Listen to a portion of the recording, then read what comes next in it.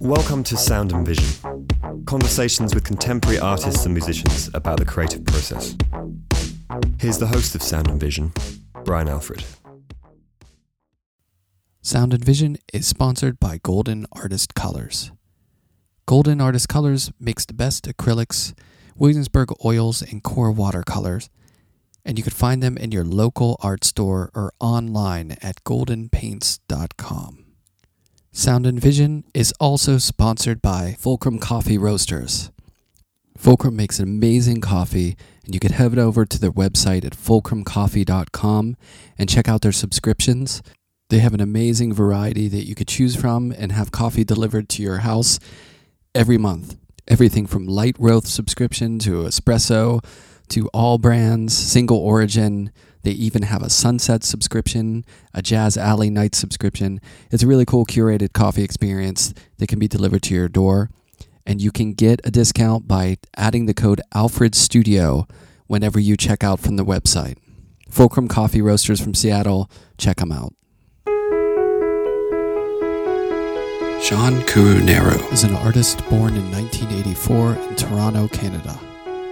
He centralizes drawing in his practice, exploring both the graphic and conceptual potentials of the medium. Shawn's works engage with Western geometric abstraction, Eastern landscape painting, and the artist's own interest in comic books. In referencing these genres, he is interested in the narrative potentials of the mark based on context. Shawn's self-published graphic novels are Burn Man and Fool's Wish. He received his BFA from Concordia University in Montreal. His national and international exhibitions include Cooper Cole in Toronto, KOKI ARTS in Tokyo, Ribordy Contemporary in Geneva, Skarstedt in New York, Brand New Gallery in Milan, Martos Gallery in New York, and Night Gallery in Los Angeles. Shawn and I talk about being in bands, Canada and New York City, drawing, zines, skateboarding, rawness, painting, and more. Here's our conversation.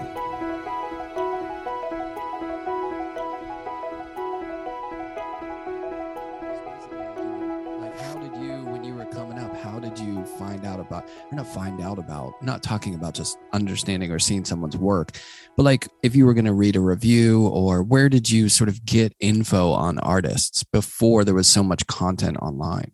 Yeah, it was just going to, like in high school, there's like the bookstore you'd go to, like Chapters, and you just go in the magazine section and look at whatever art magazines you can find. And then they had like a tiny section of art books, but it was just Salvador Dali and Picasso.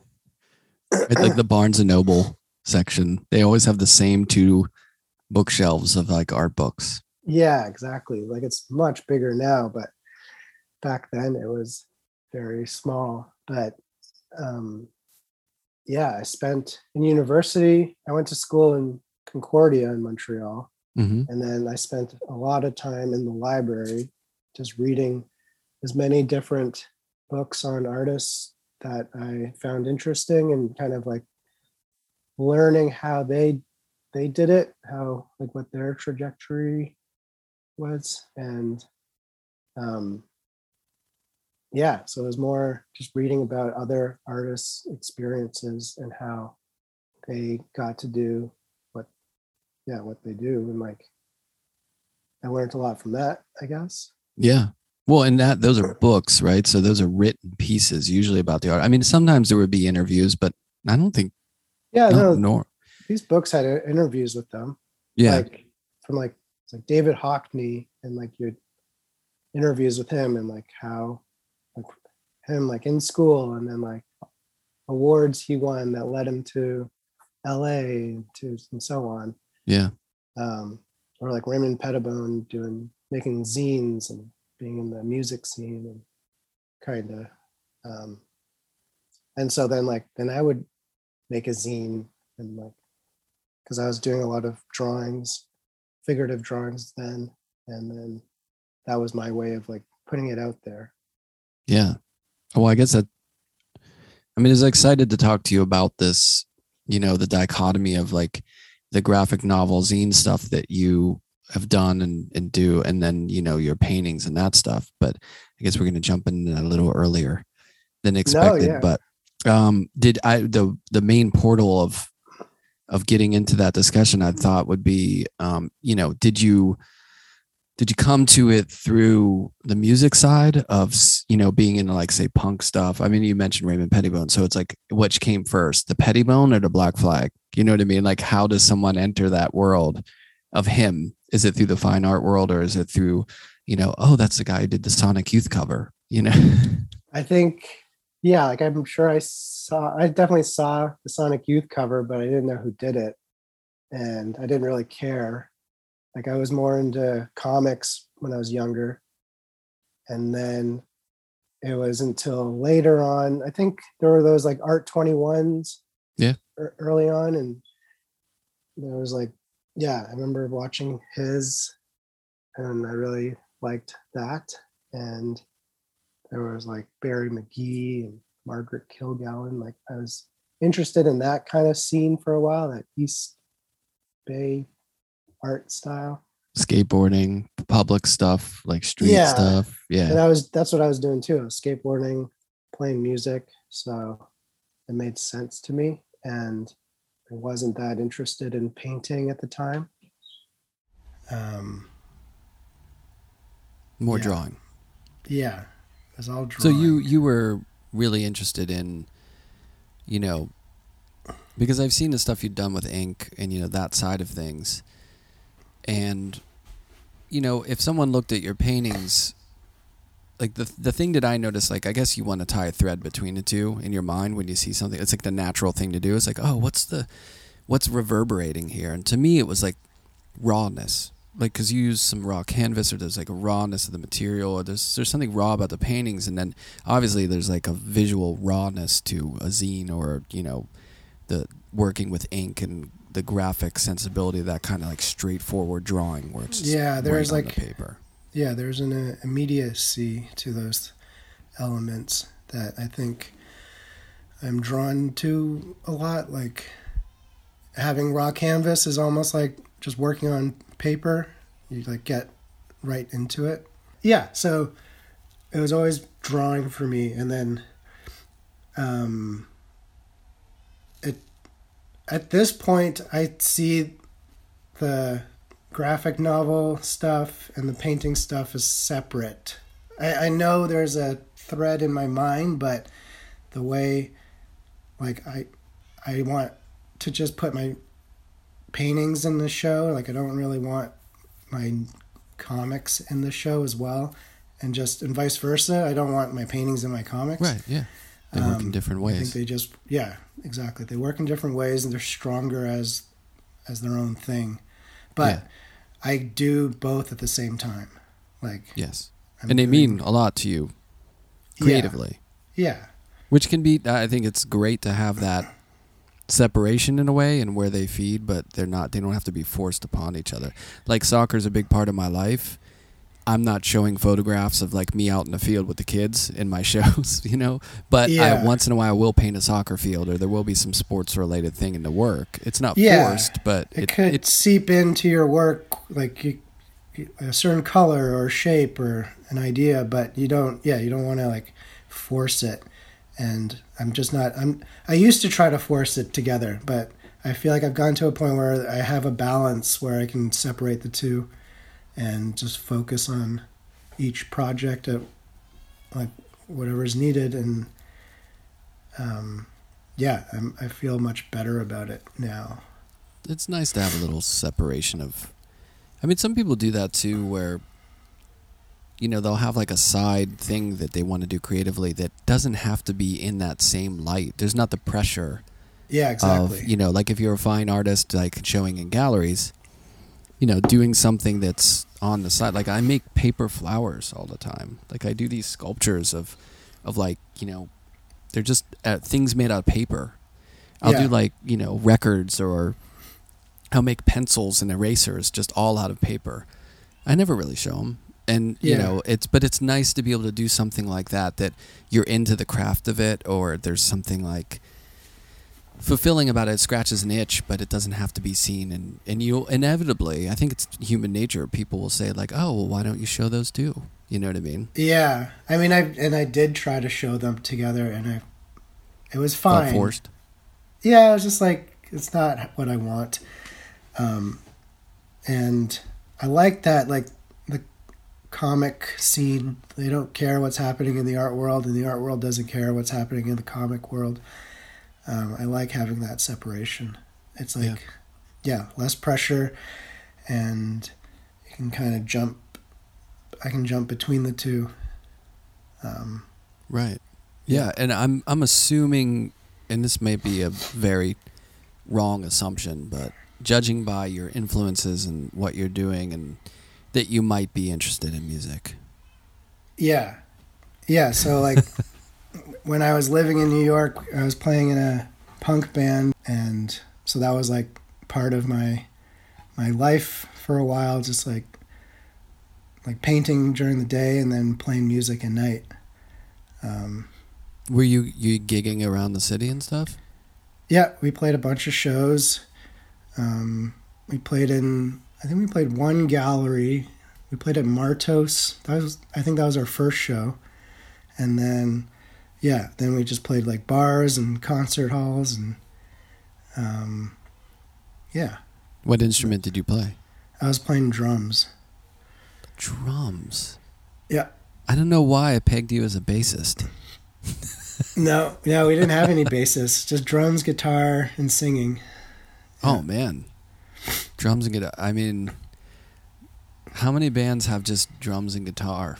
I mean, White Stripes, that kind of like, rawness. Was it kind of raw? I mean, it's punk, so. Yeah, it was punk. It wasn't like White Stripes. It was like we were really into like the Electric Deads. Don't know 'em. It's like this Swedish punk band from the 80s. But yeah, my band was called Diet Choke. It's pretty good. Yeah, it's good. Pretty good. So are you still... And, okay, so the question is, too, as, there's a lot of differences between the rawness of maybe the work on paper and those things that you do, and then the work in the studio on paintings. Is your sensibilities as a music fan span the gaps? Is it broad, or is it pretty, are you like a punk guy?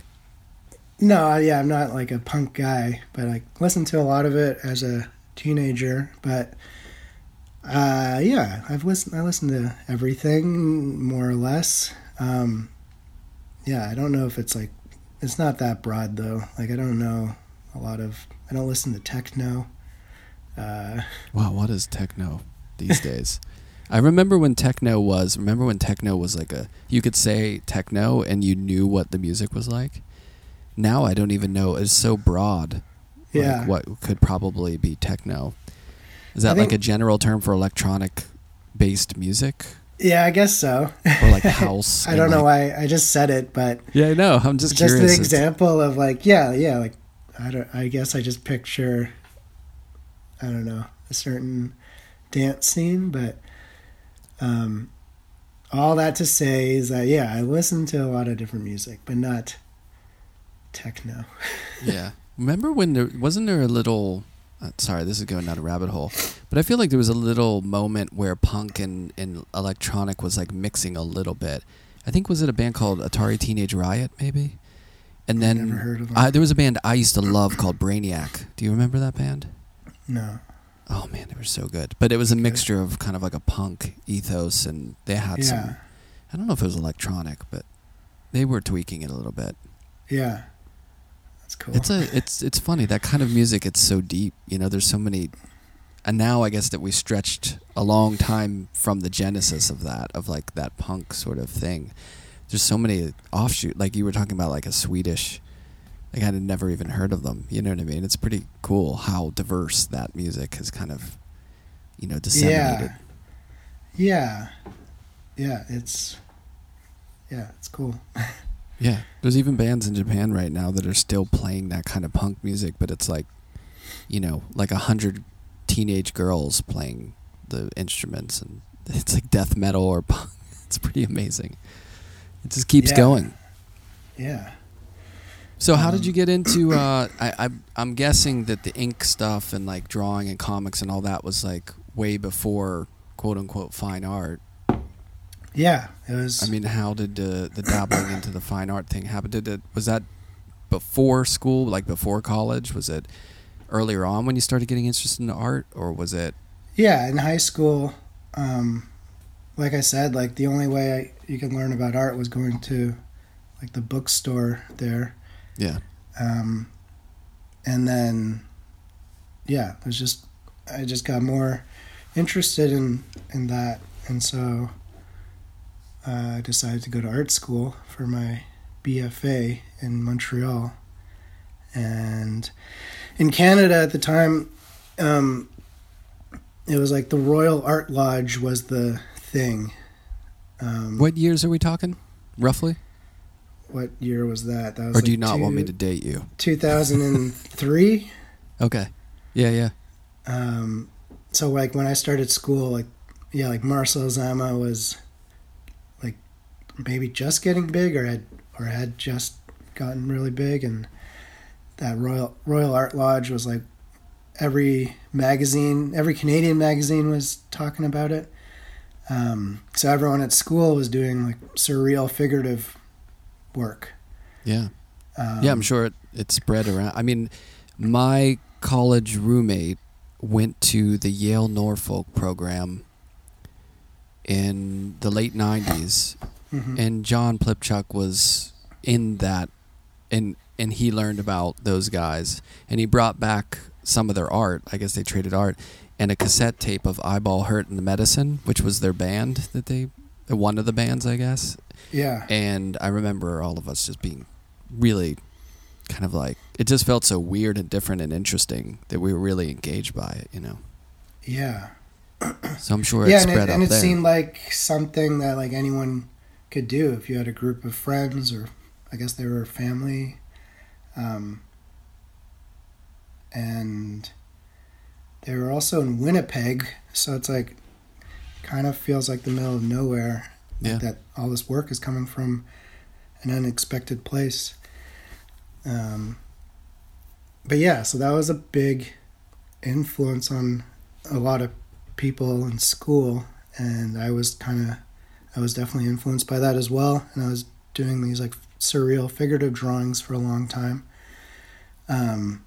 And just using ballpoint pen. It was like from, you use a pen to take notes in class and then get bored and start doodling. And I always liked that aesthetic that the ballpoint pen had. So then I started doing that in my own drawings, and it kind of spread from there. And I started showing the ballpoint pen drawings in Montreal, and then it led to being like featured in different magazines. I was on the cover of Domus magazine. Oh yeah. And they did an interview with me back then. And then there was this New York magazine, Tokion. I remember. They sent a photographer to come take photos of me in my studio. And at the time I was like, this is crazy. I was like, but yeah, and that was from like my ballpoint pen drawings. And then got to New York. My next step was like going to New York. A friend of mine, a high school friend of mine, he had moved there early on, and I would go visit him. He's an artist as well. And he kind of showed me around, and then I was like, I wanted to make the move as well. And then, so I came down, I got an internship at the drawing center. Nice. Because my whole thing was drawing, and I was like, just like researched it, and a lot of artists that I really liked had shown there, like Kara Walker and Marcel Zama, and I think you showed there. But then when I was introduced to that world, that way, that the drawing center like had a way of like presenting drawings that were unconventional and kind of like made me like rethink what drawings could be. Like you'd see like a Dieter Roth reel that he scratched into, and they would play that, and that was like a drawing, you know? Yeah. Open the door a little, right? For your expectations of what drawing was. And then there was this amazing show at the MoMA that really blew my mind. It was called, I think it was called On Drawing, and it was curated by Catherine de Zagar. Probably not pronouncing her name right, but and again, it was just showing all these different approaches and philosophies on drawing and mark making, and from like different cultures and times. And so that made me look at my surreal figurative drawings and kind of like rethink, like kind of just ask questions to myself, like, why am I doing this? What does this mean to me? And it led me to think more about the materials, to think more about ink, and then I got rid of the figurative aspect and just focused on mark making and ink. And ink kind of became the subject matter for what I was starting to do. And then I started to make these like dot works where I was just like putting dots on paper and thinking about that as like the origin point for all mark making. Like you start with the dot, something that's like a boiled down gesture, and something that like anyone could do.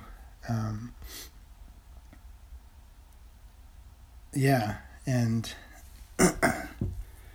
it's that kind of, anyway, that kind of started me on a whole different path to like where I am today, I guess, with my work. Yeah, I noticed in some of what was written about your work that it popped up a couple times about this idea of like the influence of like Chinese ink drawing or something, and like linking it maybe to your heritage of like, because you're partially Chinese and Sri Lankan, right? Yeah, my mom is from Hong Kong and my dad is from Sri Lanka. And yeah, when I started to think about ink as the subject matter, it led me to look at Chinese ink paintings, and that was a nice way to connect it to family. Yeah. But also explore a whole side of painting that was never taught in school. Right.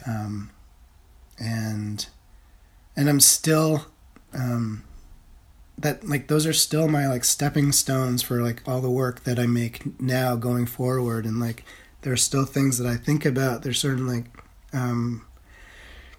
Chinese philosophies that I think about when I approach my work now. And there's always like, I think about the lighting in those landscape paintings. Like they're always very misty, and because it's in a mountain setting. And so then like I'm always trying to achieve that kind of soft light in my work. So there's like always like a thinness to the paint that I'm trying to use to create that soft light. Right. Yeah, I'm interested in, that the idea of where sort of like a connection to, like, because I don't necessarily have it as being like, a white person with mixed of all sorts of like European stuff. This idea of like maybe entering the canon of art and like learning of art history and then realizing that there's a giant swath that's just left out of it. And then like in the case of like you talking about connecting to Chinese, ink drawing or that kind of like calligraphic painting of like where that enters into your visual sort of like Rolodex in relation to, a connection to a sort of like a deeper genetic, like ethnic relationship to those places, like how that crossroads happens, like when that moment happens. Like, I don't know, that on drawing show, show, was that like a point to where you're like, oh yeah, there's some of this stuff that I didn't even look at or think of, you know, in relation to a current contemporary art practice?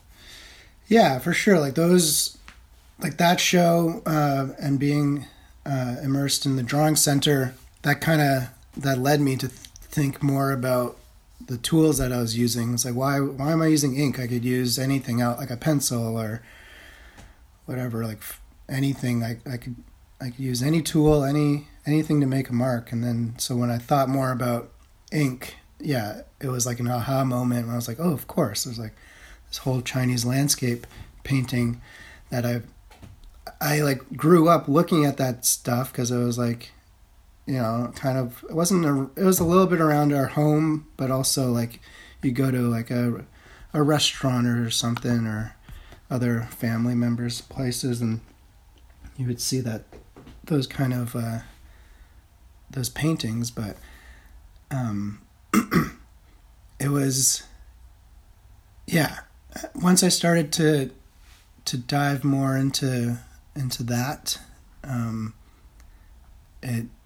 it just, yeah, it opened a lot of things up for me, and it continues to do that. There's this one philosophy that I learned about. It's called the floating perspective, where you see, in one painting, you see multiple perspectives of an object. And in the case of these Chinese landscape paintings, it's the mountain. So you would see like a 360 view of the mountain in one image. And like, this was like 10 centuries before Cubism. So it's like, it's kind of interesting. And also like in those early landscape paintings, they always had like little cartoons, like a fisherman or something. And like, so these are like super, like, for me, like early cartoons, that, yeah, I really could relate to, because it's like you have this like cartoon image, and you have this washy gestural landscape. Yeah. So I imagine that being really inspiring or like exciting when those doors are, I mean, because personally, you know, having zero ethnic relationship to it, when I first saw Japanese prints, I loved them. I don't know, there was something I just loved about the line, the edge, and then also, you know, that sort of multi-perspectival thing happening in the picture plane, which seems so like different, you know what I mean, to where you could have like a house and then a view of the river, and there was like a shifting perspective happening. And then like in studying ukiyo-e and Japanese prints and stuff like that, you know, I became aware of like Chinese landscape painting and then painting on screens, and was interested in how they were similar but different. Mm-hmm. And like there's all these different ways of thinking about how an image can be constructed that enters the fold that maybe, you know, we weren't taught in school, or we weren't even really that aware of before, you know. And then like I remember in college, someone was really into Persian miniatures, and that was the first time I had seen images of those, and that kind of blew my mind. I was like, wow, that's... And then, you know, I remember around that time I was aware of Roger Brown, that Chicago, you know, painter, and I was like, oh, there's something like kind of similar going on here with the density of the picture plane and all these people, you know. It becomes exciting when you can triangulate all these different ways of making from different places. Admittedly, I know nothing about Sri Lankan art, but I'm curious if you investigated, knew of it, if there were anything around, or I'm completely ignorant to it. I haven't gotten into that side of my heritage yet. It's it's something that I'm meaning to do, but I just haven't yet. But what was interesting too is like seeing, like in Canada, you're taught about Chinese landscape or Canadian landscape painting. Like the group of 7 is like the main Canadian painting history that you learn about. So it was like early on in school, I remember like seeing those landscape paintings too. Yeah. And so it's like a reoccurring thing throughout my life, where it's like, it's always like these landscape paintings, but they kind of come and go because like, yeah, you learn about them in high school and it's really boring, and then you learn about it later on and it's like it kind of gets a little more interesting. Yeah. It's always more interesting as you get older, right? Yeah, sometimes. My son was doing a history project yesterday, homework, and he's like, God, why do I have to do this? Mm-hmm. And then I went in and we were looking at it. I was like, this is pretty interesting stuff, right? And like I think he bought into me being a little excited about it. And then I thought to myself, if I had this in high school, I think I would probably be 1% interested. But as you get older, you're just like, oh, that's really cool, Yeah, like the idea of like camping and like bringing all your paints, and then you're like having a fire and drinking, and then you're like making a painting and carrying that around. And to think of like these Chinese landscape painters, these like philosophers, like they're like walking around these mountains having fires using the charcoal that from the embers and stuff, like to make these paintings. It's kind of you start to build these stories in your head that kind of make it, I don't know, more interesting too. Not to, take a left turn here, but in a parallel to that, did you experience, because I did you experience music in that way, to where maybe when you were younger there were certain things that you felt like you just came into contact with? I remember for me it was around college when I started DJing. I was a jazz DJ in undergrad, and then more music was sort of coming in, like just I was experiencing more, and I was like, oh my God, there's all that, like there's dub music. I didn't even know dub reggae. I didn't know what it was, and it just was so exciting. And then you start to like go down like a loop of, finding different things based on different places and how this music moved from here to there. Did you diversify your music a bit based on a similar way that you did with like thinking about artwork? Yeah, a little bit. Like you have a band that you like, and then you see like who influenced them, or members of that band branch off and have their side groups, and like and then seeing like learning about like their influences and kind of like getting more going and expanding, but in terms of like playing music, it was always pretty straightforward. Like it's always just been like guitar, drums, singing. I guess there's something about that way of approaching music that resonates to me. Is that in the realm of punk? I mean, is that just aggression and being able to like I don't know, energetic and get that? Yeah, I think maybe energetic, not too much aggression, but also just like getting to things, like getting like doing it yourself and like getting the work done. Kind of like not waiting to get permission to do something. Right. It's kind of been my approach to a lot of things. Well, drumming is, I would think, as a drummer too, there's, I don't know, maybe this might be a total wrong assumption too, that, if you're a guitar player, I would imagine it's easier to stay in a lane, but as a drummer, I would think like just percussion and thinking of rhythms, it would take you on a passport around the different places a little quicker than it would on other instruments, because it's such an integral part to every single kind of music. I think I only really started playing drums in New York for this band, and then that's when you started? And then because of it, you're right, like then it's like very easy to be like, oh, if I hold it like this, or like tap it this way, then it starts to sound more jazz or country or whatever, like right. So but before that, I was playing guitar. I'm still playing guitar, but what was interesting about playing drums and then painting at the same time was like there's a certain like rhythmic aspect to like the paintings I was doing too, where I was doing a lot of just these dot marks, like just dotting surfaces, and like so you have this repetition, you have a rhythm that's kind of created through this process, and I felt a lot of similarities when I was like learning to play drums and then figuring out what kind of work I was making.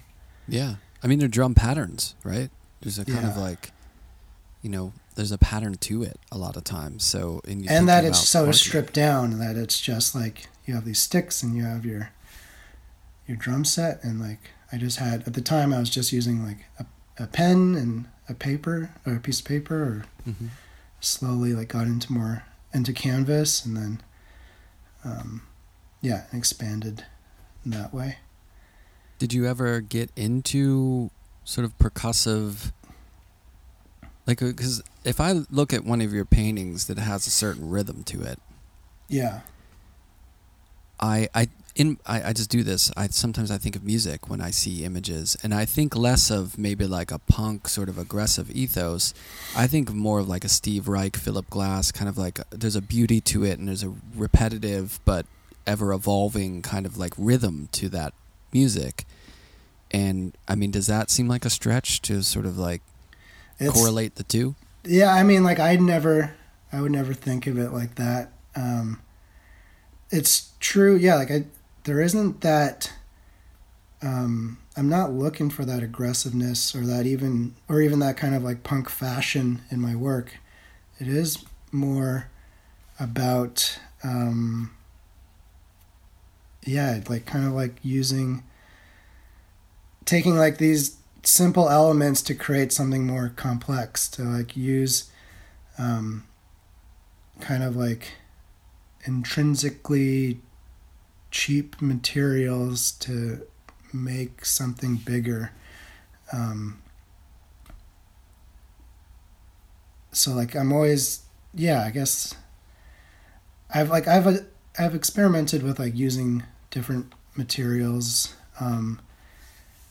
but it's always more interesting to me when I just kind of keep it simple and in a way just like let the materials start to interact, and like as much like I have all these ideas and that I'm thinking about before and after I'm working, but then the painting kind of like takes over and lets me know if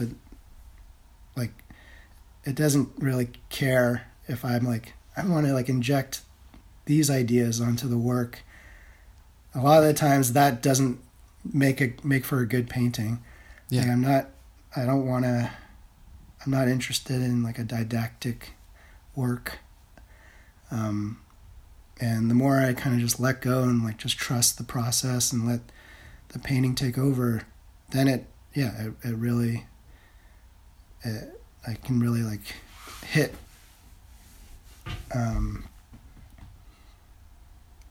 But I don't know what I'm talking about right now, but I thought you were going to say like a flow state or hit like a rhythm. Like get into the like painting's doing it in a way, like you're starting it off and then it's just kind of like doing it.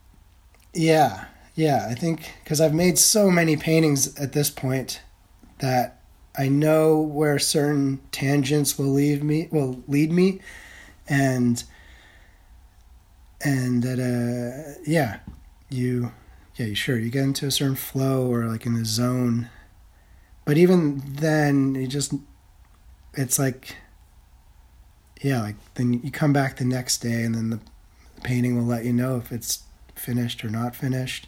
Yeah. And it's really interesting when you make something and then a couple of years later, then you're like, oh yeah, that is a good painting. Right. That's takes always a little bizarre. Where I'm yeah. like, oh. But yeah, they kind of talk back to you over time.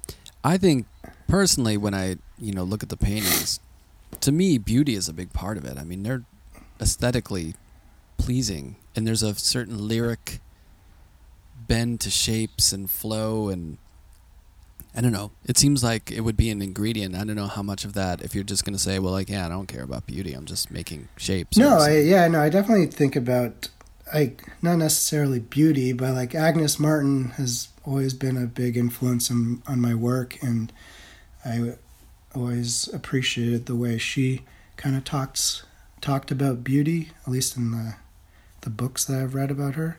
Yeah. How it's like it's all, yeah, it's like it's in your mind. But wait, yeah. you can't dip. That was like dipping your toe in the pool there, and you just turned around and walked away. We got to dive in there, because if I'm not mistaken, Agnes Martin said that basically everything's about beauty. It's either about something being beautiful or the lack of beauty in the world, isn't? If I'm not mistaken, but I was thinking more about the one where the story of like her showing like a rose to a little girl, saying, "Is this rose beautiful?" And then the girl's like, "Yeah, it is." And then she like puts the rose behind her back, and she's like, "Is the rose still beautiful?" And it's like, "Yeah, it is." It's like it's in your mind. It's pretty good. Yeah, there's like, yeah, a lot of like stories of her talking about beauty and yeah, but also like her approach to painting and kind of like navigating in the art world and yeah, just the way that she made her paintings. That's always been a very big influence on me. Yeah, I think the artist's world, not the art world, in general, would be better off if everyone read a little Agnes Martin, I think. Yeah, there's like another quote from her where she was saying how like she doesn't fit in to like the New York art scene, but like she doesn't want to make, she wants to make like non-aggressive paintings for non-aggressive collectors. Yeah. And just like tucked away in a little corner. Yeah. It was. Yeah, it's like not about it's the opposite of bravado, right? It's about kind of like a quiet. I think like take a musician, any band that does something very quiet and slow always seems to me like they're really putting themselves out there. Like it's, it's not an easy path in a way. Remember that band Codeine on Sub Pop? No. They were kind of like an indie rock band, but everything was really slow. Yeah. And like that fascinated me growing up and being into that kind of scene of music, because most of it was like Juno 44, like Fugazi, like that kind of stuff that was like more intense and upbeat. And then you had like a band that was a similar ethos in a way, but just slowed down to the point to where you can't get amped up. It almost like soothes you into, questioning that other side. And I think her work does that beautifully. If it forces you to either slow down and get into the, the meditative aspect of that work, or you just disengage from it. But I think that's the description, like to slow down. I think that's what you kind of want from your paintings, or like for when you go see artwork, like something that will slow you down. I think that's always really interesting, even though like thinking about music or whatever, but like coming from like a punk side of things, it's obviously not slow, but I think I guess with music I am looking for a certain energy, and then with artwork like paintings I am looking to slow down and be more meditative and thoughtful. Yeah. The real connection to punk, I think, in relation to that is that today, as you could say, that anything slow or requiring a viewer to take time is very punk. Because nowadays, everything is so fast. Like, no one wants to spend more than like a second in front of anything. People's attention spans has been so shortened. Yeah, that's funny. Yeah. It's kind of beautiful when you like sometimes I'll go to Dia in Beacon and see those Agnes Martin paintings, and it's like meditating in a way, to where you have to just empty the stuff out and just sit there and calmly look, or else you don't you miss it. And you feel refreshed after you see that work, and especially the Dia Beacon. Yeah. Then you walk in the other room and it's the Chamberlain like smushed car pieces, and you're like, Jesus Christ. Yeah. It's like going to see a Brian Eno show and you walk in the next room and Fugazi's playing, it's like, whoa, like it's a sudden turn, That's funny. Then you go back over to Robert Ryman room and you're like, wait, so, it's just like a lot. It's pretty amazing. Yeah. It's a very sudden shift into different worlds if you are really buying into those worlds. I'm sure a lot of people walk through the Robert Ryman room and it's just like, what the, this is BS, and just walk right through. I have a funny story. So like going back to like my early work when I first got to New York and like making those ink dots on paper. Yeah. And I was making all the work in my small room, and I was sharing the apartment with 4 other people. So I couldn't make any large works, but I wanted, and after seeing like the show at the MoMA about drawing, I started to think about making a more like 3-dimensional drawing. And so I started to do these little like beads, like little, it's like anything that kind of looked like a dot, like couscous or pepper or little stones. And then I would soak them in ink and like dry them. And then I would scatter them on different surfaces, kind of using the floor as like the paper, right? Like the idea of the paper, the surface for this 3-dimensional drawing. And then I started to do it outside, like on snow or like grass or whatever. And then I love the Dia Beacon, and like my wife and I, or like she was my girlfriend then, and we would go camping up in Beacon, and then we would always go to the Dia whenever we were there. And so I was making all these 3D drawings with ink beads scattered on surfaces. So then I brought some to the Dia Beacon, and then I scattered them outside of, like, there was like a platform there, like where you can like go and just sit, and I scattered them there and like documented it. Like there's like footage of me doing it, and then photos of the piece, and then like a minute later security was there and they took it all away. Yeah, I'm surprised you were able to get that far in, because they're pretty tight. Yeah, there. They were just like, what the fuck is this? And then shut it down. But then and then I made a book of it, and so there's like a zine that documents this work, and then I got to show these ink beads in my first solo show in New York at Skarstedt Gallery. And so I was like, and it was that? It was the ink beads, yeah. And then nice. the booklet that I made that kind of connect that of the work that I did at the work that I did at the Dia Beacon. That's pretty cool. I mean, do you still? I mean, obviously that seems like maybe a performative thing that you did that was based on this material that you were exploring, and it seemed very specific. But is that something you still try to do, or you still do as some sort of like, in the public realm, or pieces that, work outside the canvas or paper? At this point, it's just like publications. Yeah, I haven't been I stopped doing those ink bead pieces a couple of years ago, but I did them for a long time, and I got to show them, and I showed them in Italy and different galleries in the States, Canada, Mexico.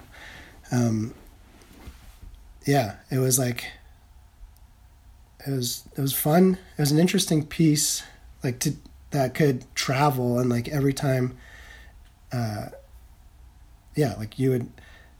would be, depending on like where it is, like there's like the lighting would affect it, the surface would change it. When I did the show at Blackston, it was like, at the opening, it was like everybody wanted to touch it, and then so everyone started like moving it around, and so then it was just interesting to see how it it existed in the world, like how people interacted with it. Yeah. And now it's just all documented, which is good. Yeah, I don't know. Yeah. It's a very cool project. I mean, I love personally. I mean, I think we both.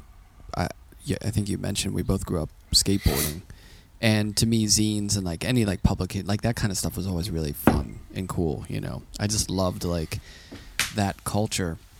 Mm-hmm. And it's something you're still doing, right? You're still like doing sort of books or zines or like things yeah, I'm like still that. I'm still really interested in self-publishing. So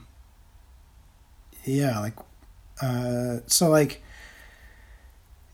even in that was another way of like I didn't have a big space to make work back then, so making like 100 zines and getting them out there was like a way of making a large work and having it seen.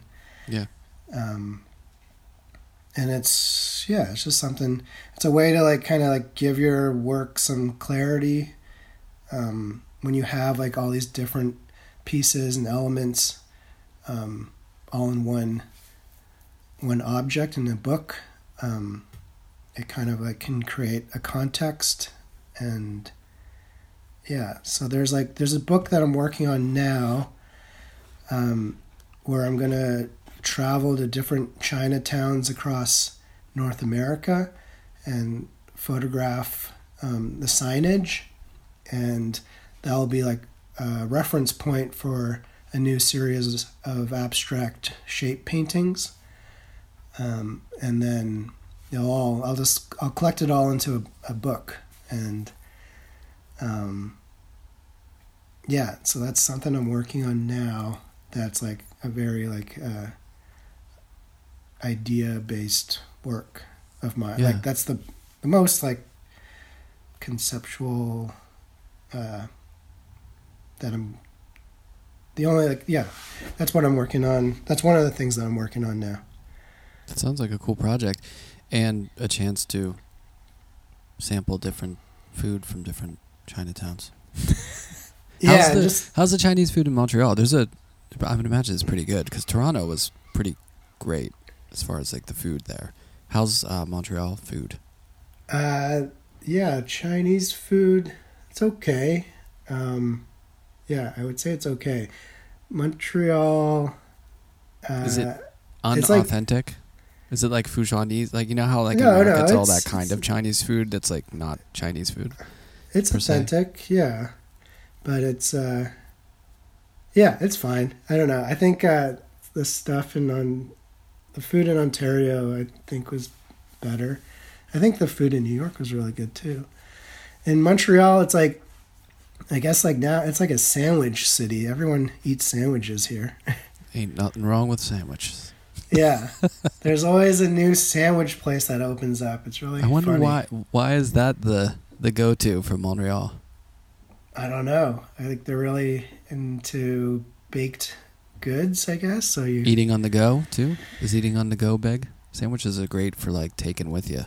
Maybe it's because of COVID. I don't know, but like, yeah. But so that's been good. What is your favorite kind of food? Potatoes. Join the club. Mashed potatoes. Mashed is your go-to? Yeah. Are you a coffee drinker or tea? Yeah, I'm drinking coffee right now.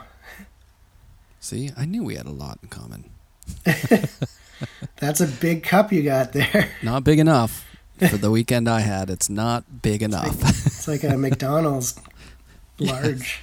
Yes. It's pretty big. It's bigger on Zoom than in real life. I have tiny hands. No, I'm kidding. So what are you working on now? And the other thing I want to ask you about too is the Celine collab thing was pretty cool. What was that? Yeah. Was that fun to do? I mean, that's such a cool brand. Like they do pretty nice stuff. Yeah, no, it was great. And how did that come about? They had seen my work, and then we just kept in touch.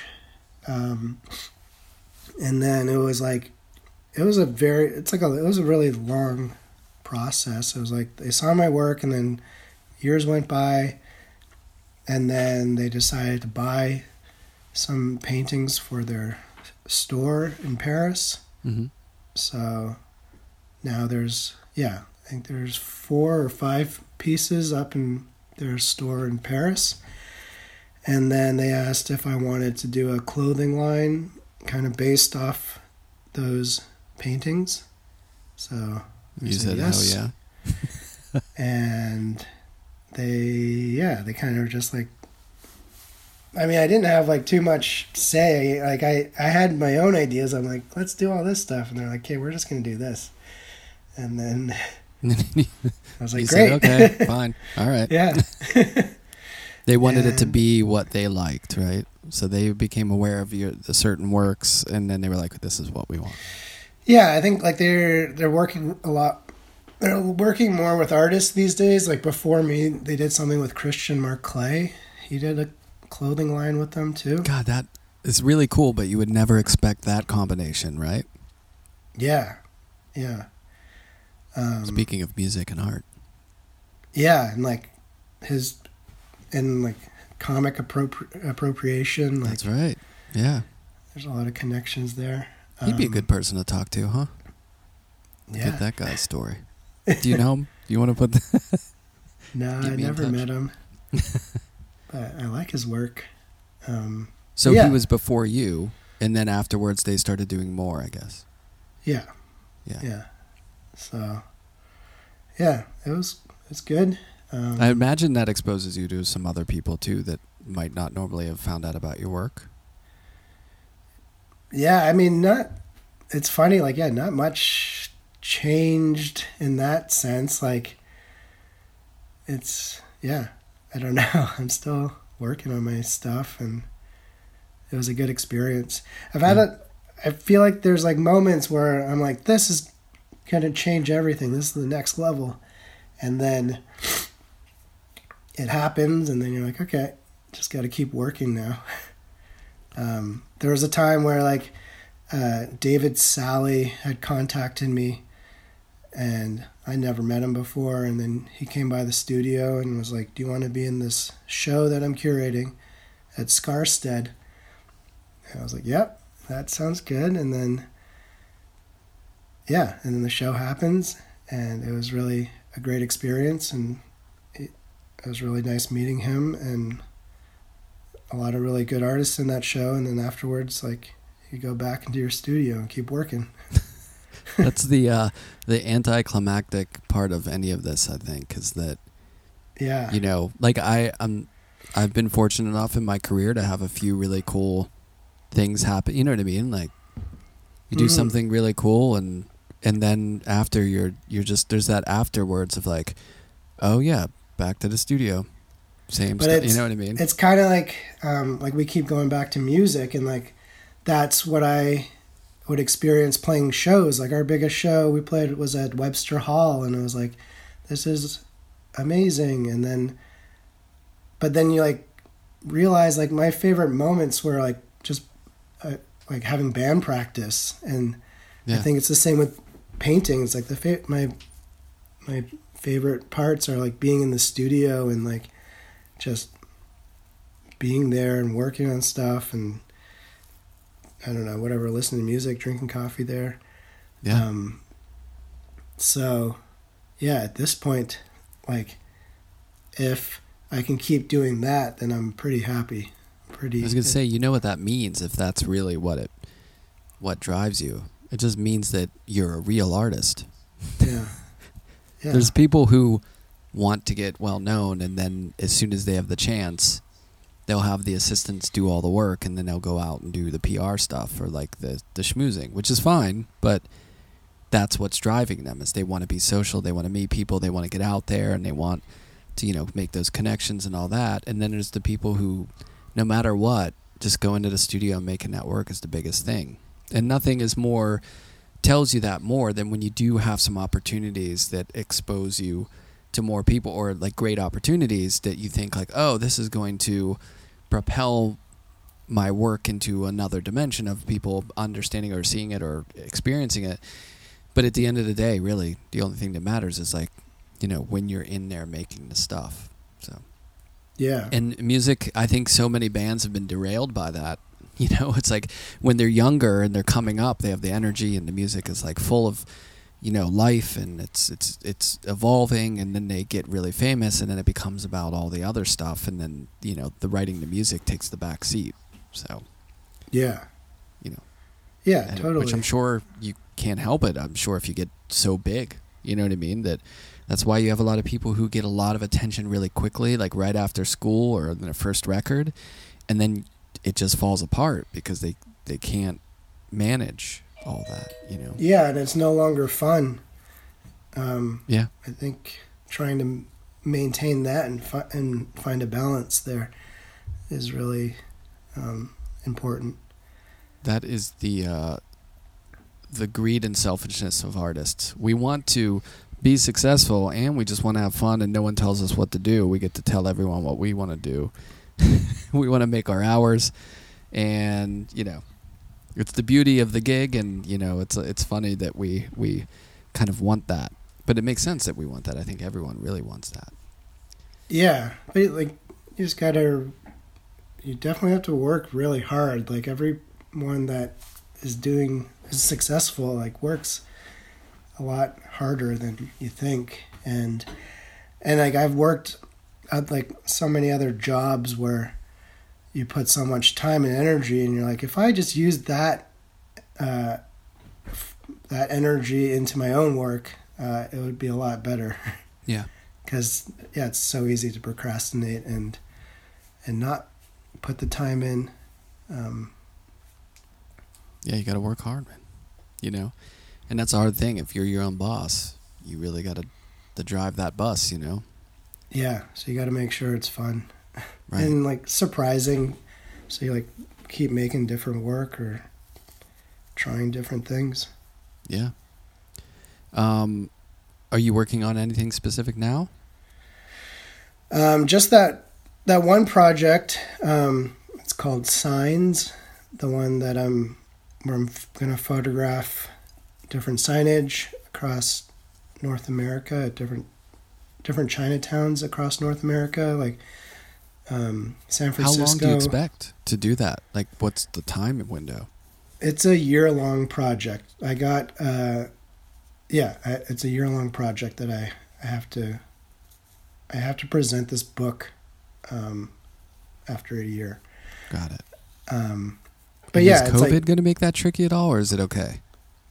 It might make it tricky. Everything now, right? The main ones, like I want to go to San Francisco. That's the first Chinatown in North America. The one in BC in Canada is the first one in Canada. And then the main ones are like, I want to go to New York, Toronto, and Montreal. Just like the ones that kind of have meaning to me, places where I lived. Yeah. It's not supposed to be a educational book. It's really kind of like bringing an autobiographical element into formalist paintings, like trying to inject some personal side to it. Yeah, sounds like it's going to be pretty cool for the work and like a great experience, Yeah, and then outside of that, I'm constantly like making these. I'm working on new paintings, and drawing every day. So every day. Sounds good. Well, when you come to New York to the Chinatown, maybe we can grab a coffee. Sounds good. All right. Yeah. Well, it was nice talking. Thanks so much for doing this. Yeah, nice meeting you.